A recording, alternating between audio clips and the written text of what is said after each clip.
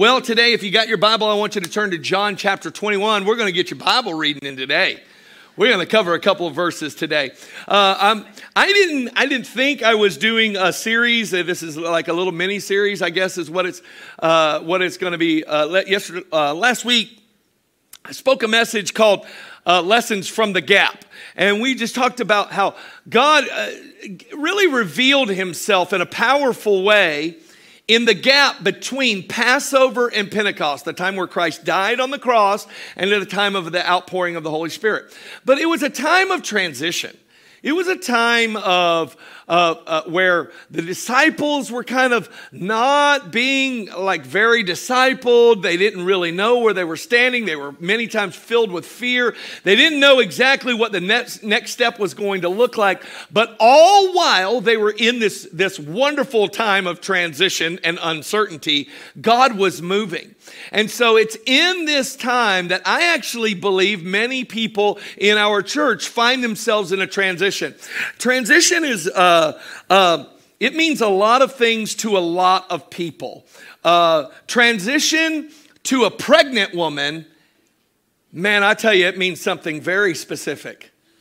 What does a pregnant woman, all the men in here are looking at me confused.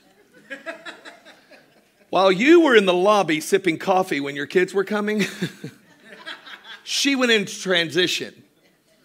And transition, what you do in transition is what, ladies? I like that. Scream. You scream.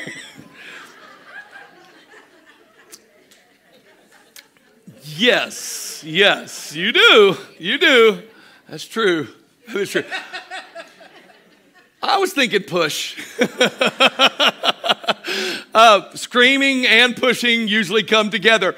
But when you're transitioning, that baby is coming. And that's kind of a painful moment. You may be prepared for it, but it's a painful moment.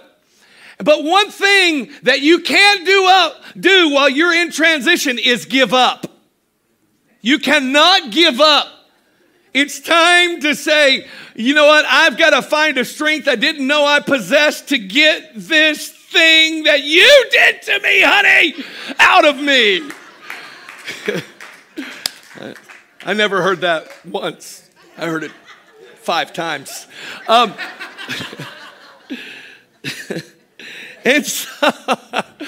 And so when you're in transition, here's what you need to know, church. When you're in a time of uncertainty, when you feel like, man, I'm not where I used to be, but God has taken me somewhere in this gap time, you don't quit. Because God's going to teach you a lesson. He's going to teach you something about himself that carries you into your destiny. It's going to carry you into your purpose. It's going to carry you into what God really has for you. And so we're going to take some time and go back to a great moment of transition for the disciples and specifically Peter today. And look at this encounter from John 21 verses 1 through 19 and learn a few lessons from the gap about Jesus. It says, after these things, Jesus showed himself again to the disciples at the Sea of Tiberias. This is the Sea of Galilee. Tiberias is right on Galilee. It said, in this way he showed himself. Simon Peter, Thomas called the twin, Nathanael of Cana in Galilee, the sons of Zebedee, 2 other of his disciples were together. Simon Peter said to them, I'm going fishing. They said to him, we're going with you also. They went out and immediately got into their boat, and that night they caught nothing. But when the morning had now come, Jesus stood on the shore. Yet the disciples did not know that it was Jesus. Then Jesus said to them, children, have you any food? They answered him, no. And he said to them, cast the net on the right side of the boat and you will find some. So they cast, and now they were not able to draw it in because of the multitude of fish. Therefore, that disciple whom Jesus loved said to Peter, this is John speaking, it is the Lord. Now when Simon Peter heard it was the Lord, he put on his outer garment, for he had removed it and plunged into the sea.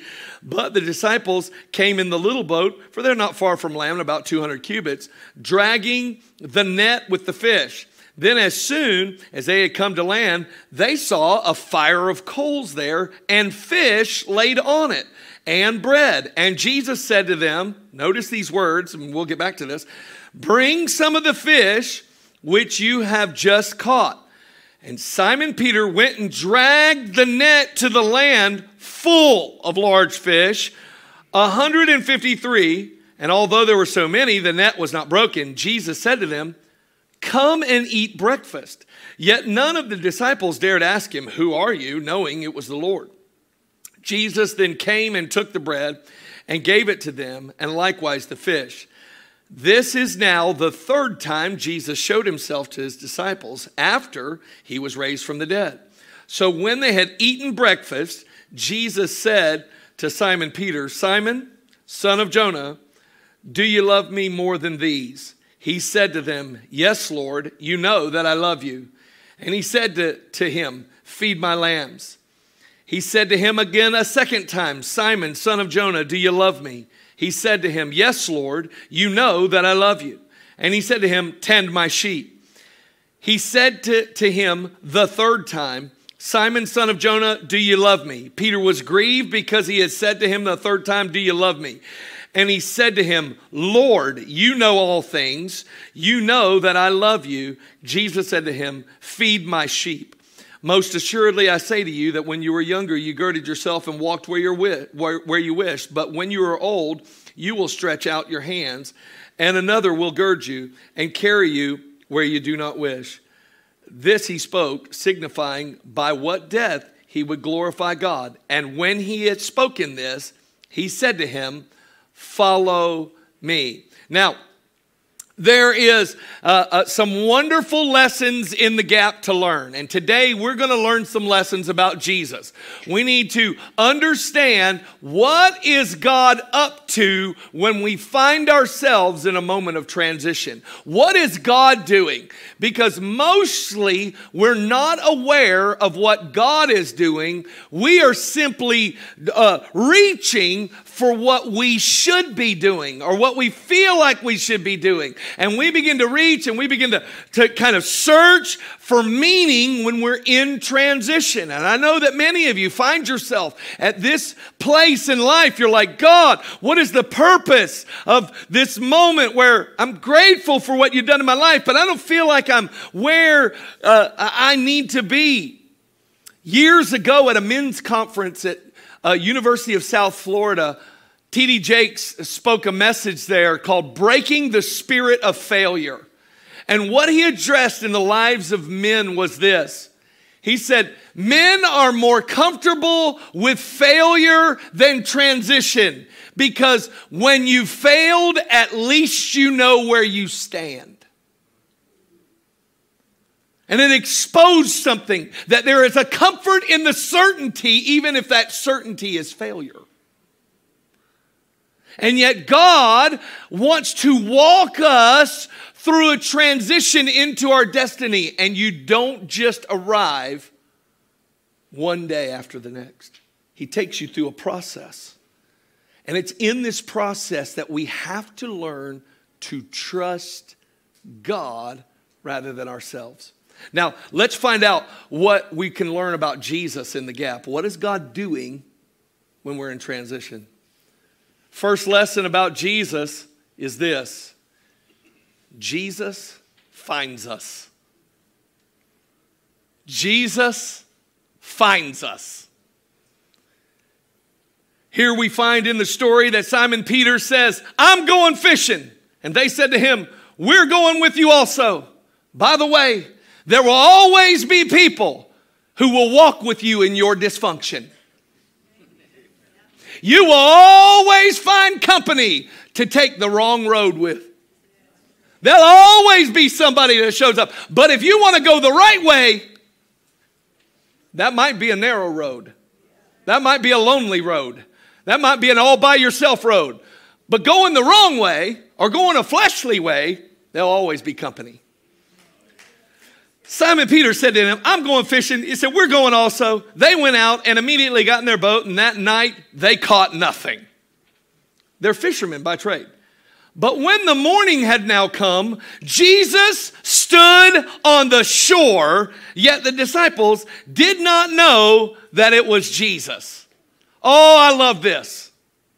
Here these guys are in transition. They've been in fear. They've already experienced some of the resurrection. They've experienced some of the miracles. And you know what? They're transitioning. They're waiting. Another day goes by. Another day goes by. And Peter's like, that's it. I can't wait another day. I'm just going back to what I know how to do. I'm going fishing. And he finds some people and says, all right, yeah, I'm giving up too. I'm going back. I'm going back. And I love this about Jesus. They've been out fishing all night. And he walks right to where they are. He walks right to where they are. Have you ever had Jesus just walk right up in the middle of your mess? Yes. Yes.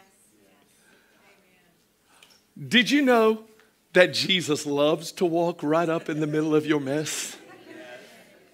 Or did you think that Jesus only comes in the good room of your house? No, he walks right up in the middle of our mess. He knows right where to find us. And Jesus usually finds us in the familiar. Because that's what we do. We're in transition. We're trying to figure out the next step. God, what's my destiny? And I'm waiting. I think I've got some promises from the past. I'm waiting on those things, but it's not coming to pass in my time. So I'm just going back to the familiar. I'm going back to what I know. I'm going back to what I'm comfortable with. And that's where Jesus shows up and finds us. We're not seeking his face. We're seeking the familiar. And however, Jesus, in our seeking the familiar, shows up with his face. A revelation of who he is. Now, I want to give you a very graphic scripture. And if this offends you, take it up with God. Proverbs 26:11 says this. As a dog returns to his own vomit, so a fool returns to his folly. That's graphic, isn't it? How many of you have ever tried to stop your dog from eating their vomit? Or worse? How many of you have ever stop your dog from eating another dog's vomit? I know that's gross. I know that's disgusting. But this is the picture of what Jesus walks into. This, how you were repulsed from that image, Jesus says, I'm attracted to it. Because if that's where I have to find you, I'm coming to find you. If you're wanting to go back to your folly after having experienced the goodness of God, God may even let you try it out for a couple of days. He may let you go all night in your searching for satisfaction and then come and stand on the shore and say, hey kids, I'm right here. Coming to find you. I love this about Jesus because this wasn't the first time he did it. We find out in this passage in verse 14, it says this. This is now the third time Jesus showed himself to the disciples after he was raised from the dead. Not the first time. Not even the second. This is the third time. So I wonder if there isn't somebody under the sound of my voice today who thought that God was done with them when you failed and you walked away and you went back to your folly and you went back to the familiar. I just got good news for you today. There's a Savior standing on the shore of your brokenness.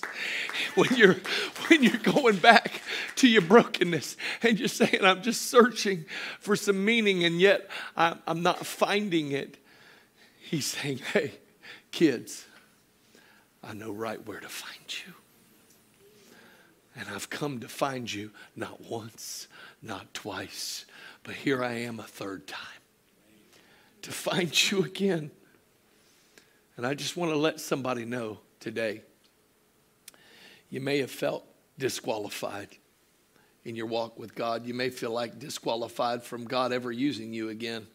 But let me just tell you, if God had to chase his own disciples down after training them for 3 solid years, I know you think that 3 weeks with Jesus would have changed your life, but these guys, 3 years, and they're still walking away. I want to tell you today, Jesus is coming to find you in your folly because he wants to do a work in your life as he is transitioning you from who you used to be to who he wants you to be. I love this passage. The second truth that you can learn about God in the transition is this. Especially Jesus, is that Jesus feeds us. He feeds us. Oh, I'm about to show you something. You probably just read over this. This says, then as soon as they had come to land, they saw a fire of coal there and fish laid on it and bread. And Jesus said to them, bring some of the fish which you have caught. Simon Peter went and dragged the net to land full of large fish. 153, although there were so many, the net was not broken. Jesus said to them, come and eat breakfast. Yet none of the disciples dared to ask him, who are you, knowing that it was the Lord. Jesus then came and took the bread and gave it to them, and likewise the fish. I love this. Because what the disciples had been looking for all night long, Jesus had already prepared. Oh, what they didn't know is while they were casting nets and bringing them in with nothing but a few plants and nothing but shells and nothing but perhaps some of the garbage that was there. Nothing in the net. All along, Jesus is tending a fire on the beach. I don't even know how he got the fish. We don't know. Probably supernatural. I mean, this was not a fillet of fish, okay? This was not some McDonald's breakfast. This was Jesus. He has fire and fish and bread already prepared.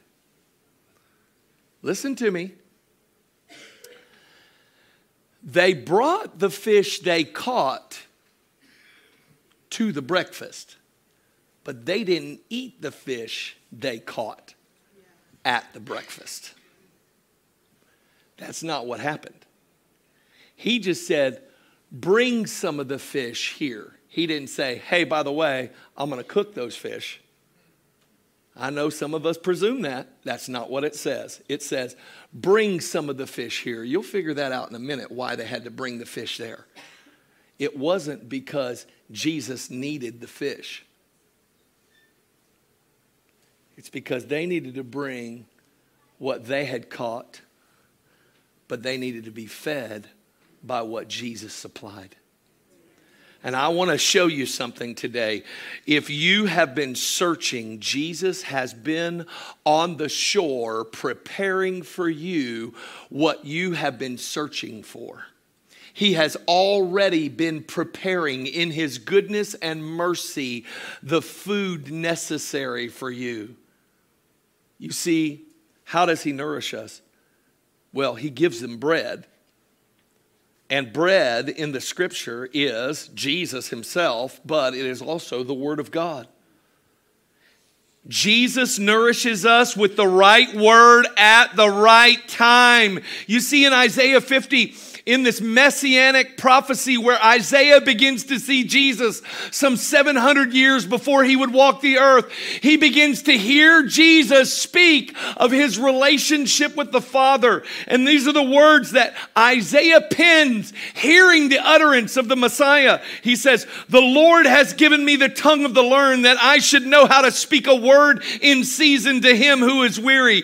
He awakens me morning by morning. He awakens my ear to hear as the learned." He is saying, listen, I know how to give a word in season to the weary. He says, you have been looking for satisfaction. You have been looking for sustenance, but I already have a word that will sustain you. I have a word that will nourish you. I've already prepared it. Anybody ever got a right now word from God? Like it was like, man, I needed that right now. There was one time when I was, years ago, I was working, managing a store, and I was on my lunch break at an Olive Garden cafe, minding my own business. My own business. I had the spaghetti and meatball for lunch, because meatballs, that was too expensive. And the special was spaghetti and meatball. So there I am with my spaghetti, my meatball, my drink, and my Bible. And this is the way I spent my lunch for years. It's just me and the Lord and reading. But there I was in this food court, and I'm eating and I'm reading. And what I'm reading, I'm not real sure why I'm reading it. The Lord told me, I want you to go and read this. And the passage that I had just sat down, I'm just eating this moment and slurping my spaghetti, and tomato sauce actually falls on the page. I didn't know God was marking this moment for me to remember it. But I begin to read the passage. I'm like, oh, no. But I'm reading, and I look down, and this is what the scripture that my eyes fell upon. It says, a good tree bears good fruit, and a bad tree bears bad fruit and is cut down and thrown into the fire. I'm like, yeah, I got nothing, God. I don't know why you're talking to me about this. I'm like, okay, cool. At that moment, as I'm slurping my spaghetti, minding my own business, me and Jesus, this really southern weirdo walks up to me. He said, hey, son, you understand what you're reading there? I'm like,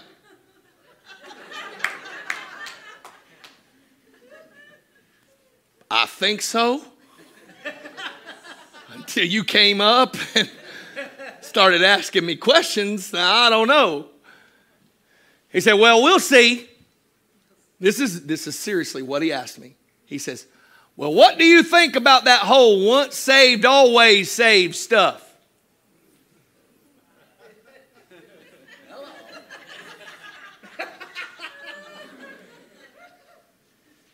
Well, this says, a good tree bears good fruit, and a bad tree bears bad fruit, and the bad tree is cut down and thrown into the fire. That guy, I mean, he looks at me, and he looked as if someone had just punched him in the face. He didn't say another word. He just looked at me and walked away. I'm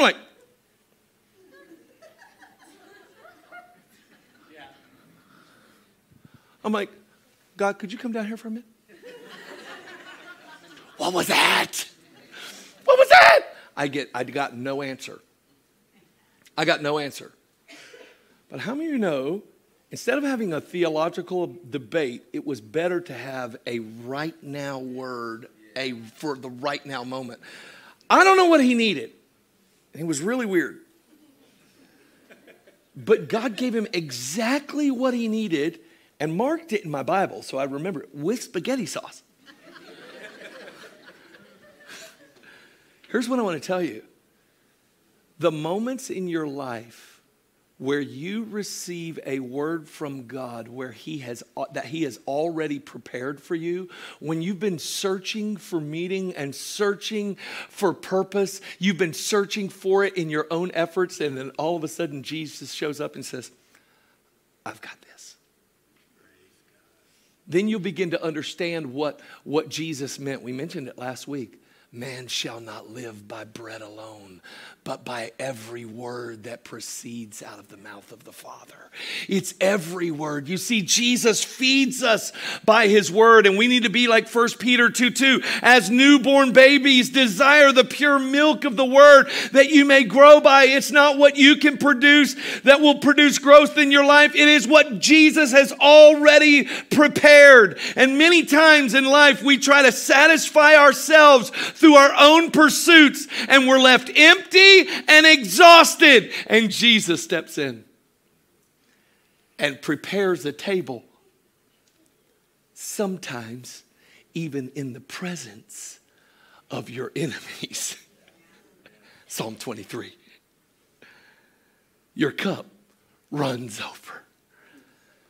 This is what Jesus does. He feeds us when we're in these transitional moments. He gives us his word to sustain us and to guide us. That's why last week you heard the statement, thus it was written and thus it was necessary. Why? It's necessary for life. The life he has for us. And then lastly, in the transition, Jesus finds us, he feeds us, but then Jesus frees us. Oh, this is so good. This is so good. You see, it says in verse 15 through 17, it says, so when they had eaten breakfast, Jesus said to Simon Peter, Simon, son of Jonah, do you love me more than these? And he said to him, yes, Lord, you know that I love you. And he said to him, feed my lambs. He said to him again a second time, Simon, son of Jonah, do you love me? And he said to him, yes, Lord, you know that I love you. He said to him, tend my sheep. He said to him a third time, Simon, son of Jonah, do you love me? Peter was grieved because he said to him a third time, do you love me? And he said to him, Lord, you know all things. You know that I love you. Jesus said to him, feed my sheep. You say, what does that have to do with freedom? Well, Peter in this moment found himself anchored in an old pattern because he's attached to a broken past.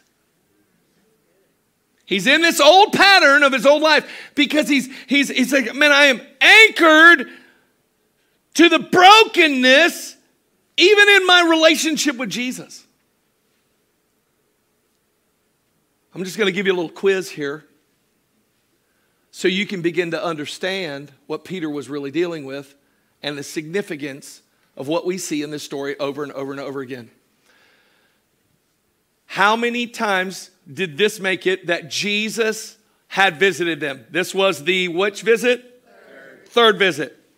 How many times did Jesus ask, Simon, do you love me? How many times? 3. How many times did Jesus affirm Peter's calling by giving him an invitation to feed his followers? How many times? 3. I love you, dude. I love you. You're probably right. But for this message, it's my boy Levi back there. I love that kid. Anybody who wears shorts and boots to church is all right with me. You better not try it, but he can do it. 3 times. Third visit, 3 questions, 3 affirmations. Why so many 3s? Here's why. Because there was something bitter in his soul connected to the number 3. It was Matthew 26, where Jesus had looked at this one who said, I'll die for you. And he said, Peter, listen,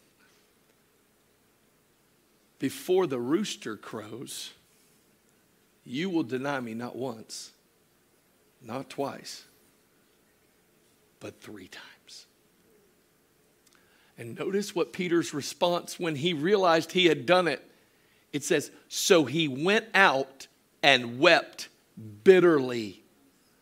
In the Greek, the picture is loudly, profusely, from the depths of his soul. He was carrying this wound from only just a few short days ago.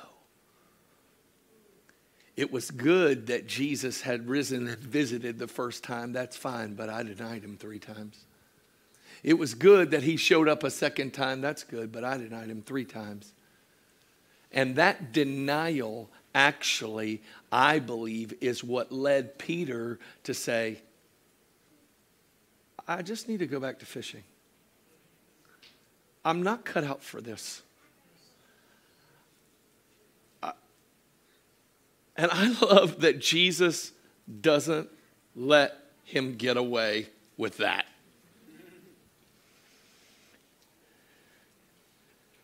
You see, Peter denied Christ 3 times, and Jesus confirmed his calling 3 times.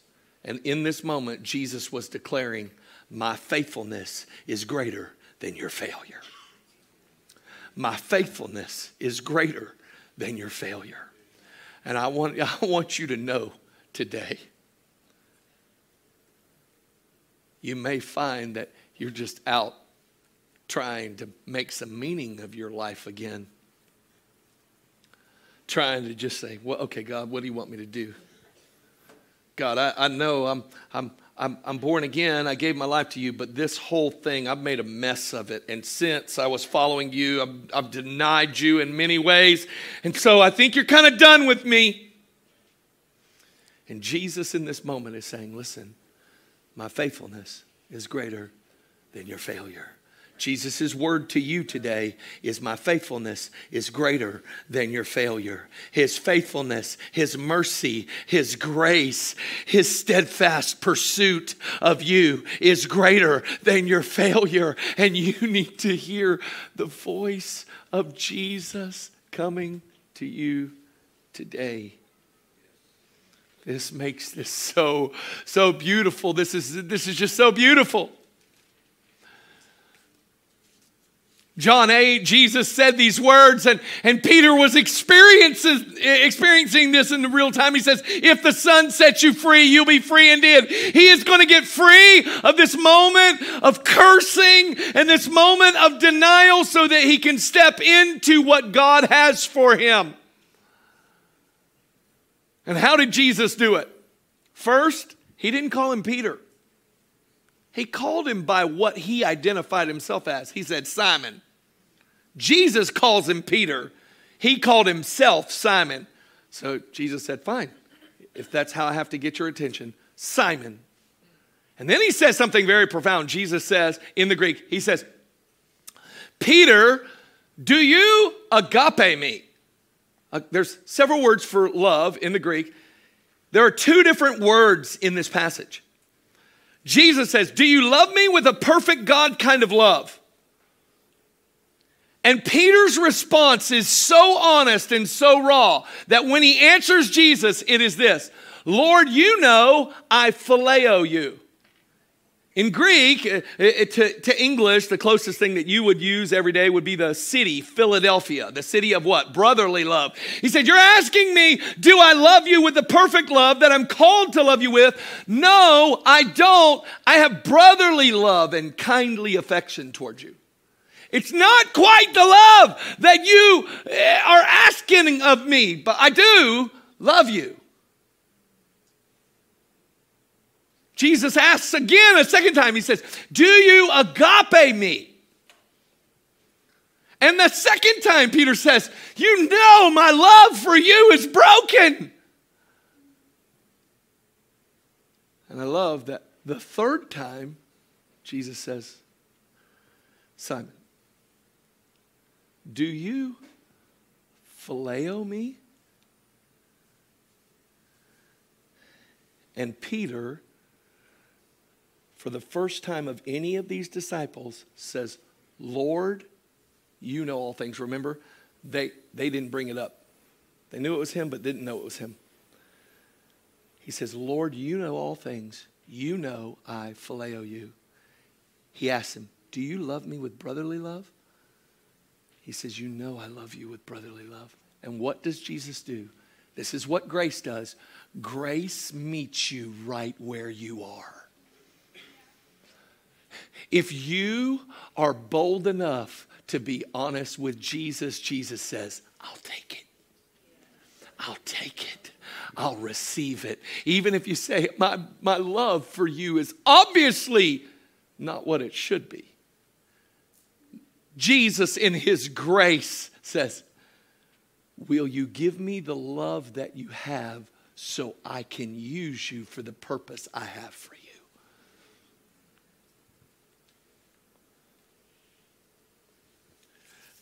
Jesus doesn't leave him in this condition. And I want to tell you today, if you found yourself much like Peter, in a moment of transition, in a moment of saying, God, my past has just led me back to focusing on the familiar. I've been trying to feed myself, and it's a fruitless pursuit. And when all along, what I really need is something from you, God. Many of us as believers, we believe that God saves us, but we don't believe he frees us. I'm here to tell you today, Jesus wants to set you free. You say, well, how do I experience the Jesus who finds me, the Jesus who feeds me, and the Jesus who frees me? Here's how. It's Revelation 3. This reveals the heart of God. This is why Jesus said, Peter, you can't stay here. This is what you need to do.